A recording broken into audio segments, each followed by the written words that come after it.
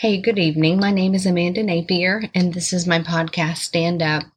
I created Stand Up from Ephesians 6:11, that we are to stand and fight against the enemy, that we are to stand and fight against the principalities, not of this world, but of the spiritual world that come against us and our families and everything.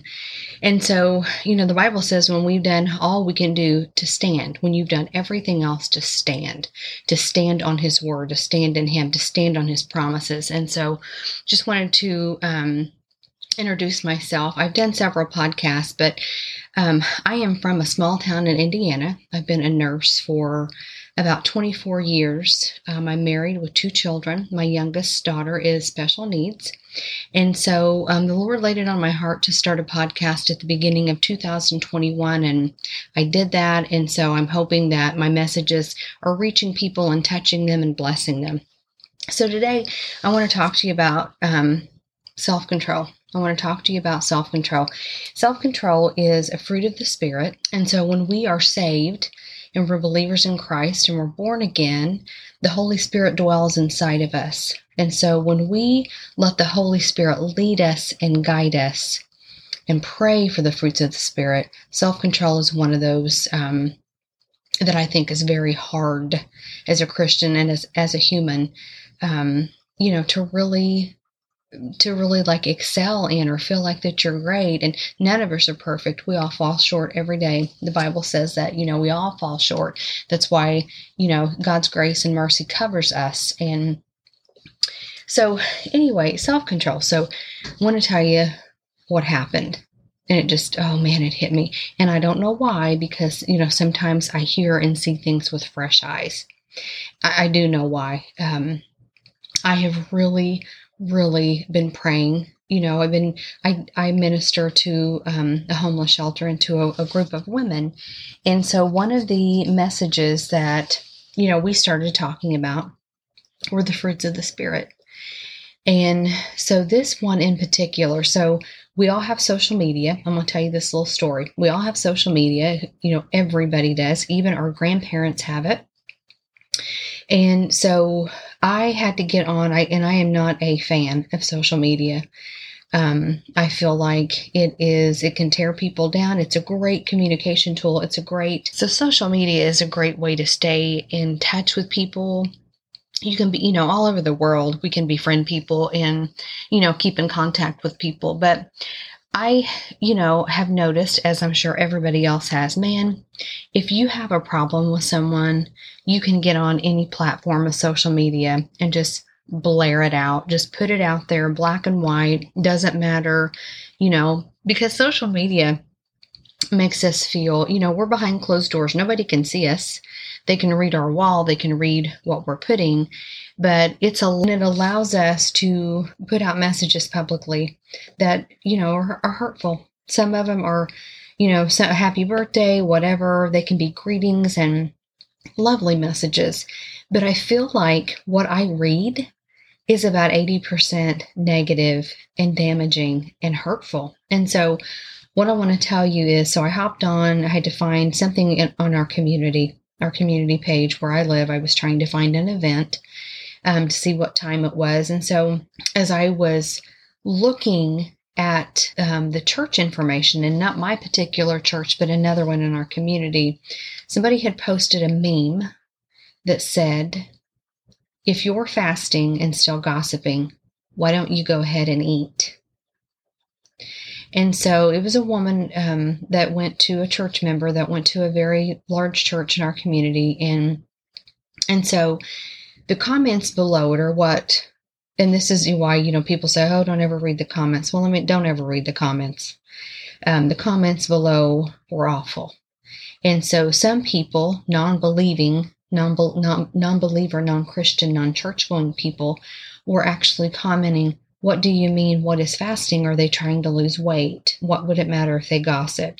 So here's my whole point of this message.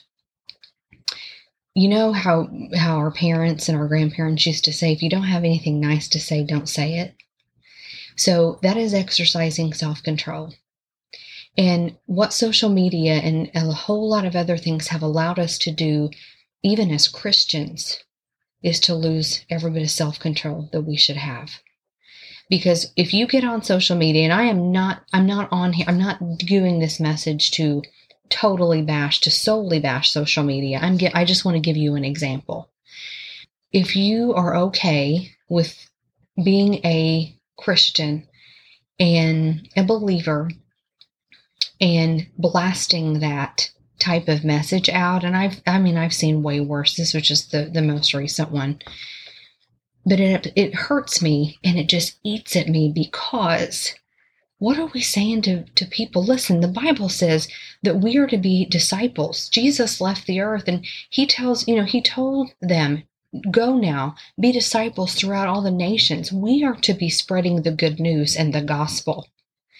And for us as Christians to be slandering each other publicly, social media, what have you, to each other, it's terrible. And so I pray today, I want to talk to you about that, about self-control, because the Lord has been dealing with me on self-control. But then seeing things like that, we have to realize the damage that it can cause to a person and I know who of us have not heard one of our friends or a family member, now you see why I'm not going to church. It's because of people like that. Now listen, we can say, people can use that as their excuse, their scapegoat as to why they don't want to go to church. But why give them a reason? As Christians, why are we handing people a pass? Because if we can't act any better, why should they even come? I know people that don't go to church that act better than Christians, that people who are in the house of God. What is that saying? What kind of message are we handing out to our coworkers and neighbors and friends and family? So, the fruit of the Spirit in Galatians 5:17, for the flesh desires what is contrary to the Spirit, and the Spirit what is contrary to the flesh. They are in conflict with each other, so that you are not to do whatever you want. Now, I'm going to read that again. The Spirit and the flesh are in conflict with each other, so that you are not to do whatever you want. So this brings me back to this message. I'm just going to bring it. Since I've talked about it, just because you're mad at somebody because Nancy or Sally Joe at church, you feel like was gossiping in the bathroom about somebody, and it's not okay to put on social media that, hey, just because you're doing this, you're supposed to be a Christian, but now, you're gossiping, go ahead and eat. Is that person any better than the one gossiping?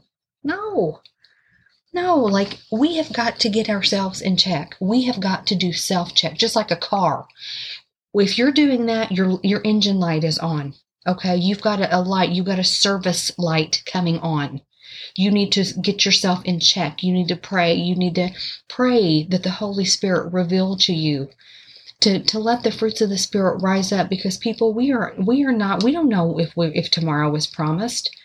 We are in the last days. Like, Jesus could split the sky at any time.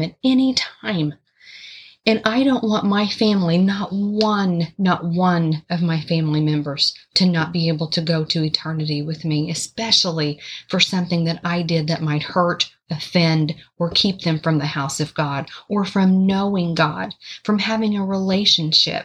Self-control is so important because of that right there. Because if we can't control ourselves, and not, being still is priceless. Being still and being silent sometimes is the best gift you can give anybody. But I pray tonight. So the fruits of the Spirit are love, joy, peace, forbearance, kindness, goodness, faithfulness, gentleness, and self-control. And so I just pray, because here's what my study Bible says. To be led by the Spirit implies that we are allowing ourselves to be led.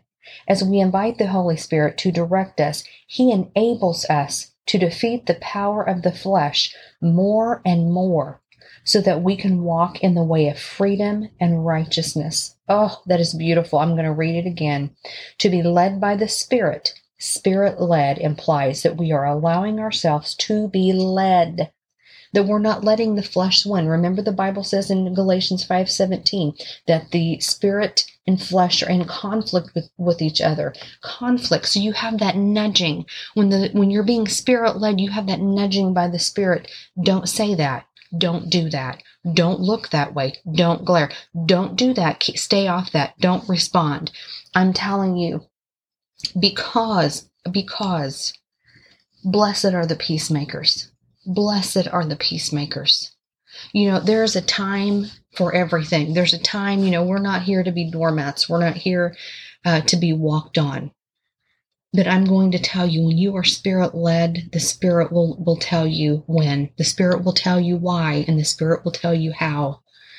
I encourage you today, people, we've got to get ourselves in check. We've got to have self-control. We've got to be able to be a bigger person. Anybody can slander somebody else. Anybody can, anybody can batter back and forth with somebody, but strength sometimes is self-control. It's being able to not respond, not react, being a bigger person so that your neighbor, your church member, your coworker, your family member can actually look at us and want what we have. Want the peace, want the righteousness that flows from that. And it even says that in the verse. So I just, self-control is such a big deal. And, every day, when we wake up, we have to exercise it. We have to pray. I mean, that is one thing, we should be praying over ourselves, that the flesh not win. God, don't let the flesh win today. Holy Spirit, rise up. Lord, order my steps today. Psalm 37:23. God, order my steps today. Go before me and behind me. Holy Spirit, lead me. Help me with every decision, everything I do. Give me the knowledge and wisdom I need right now today to focus, to complete my task, to communicate with others. Lord, lead me in the Spirit how you would want me to act. Show me today, God. I pray that this message touches somebody, and I pray right now we have to rise up as a body of Christ. We have to rise up. We are called to be Spirit-led. We are called. The fruits of the Spirit are not written in the Bible just to read. They're real. And if we exercise them and if we pray, if we just pray, the Lord will help them rise up and they will defeat the fleshly desires. Man, I just pray that we're being good to one another, that we can reach just one. You don't know what lives you'll touch just by being kind and reaching out to one person. I pray this has touched somebody today. God bless you all until we meet again. Bye-bye.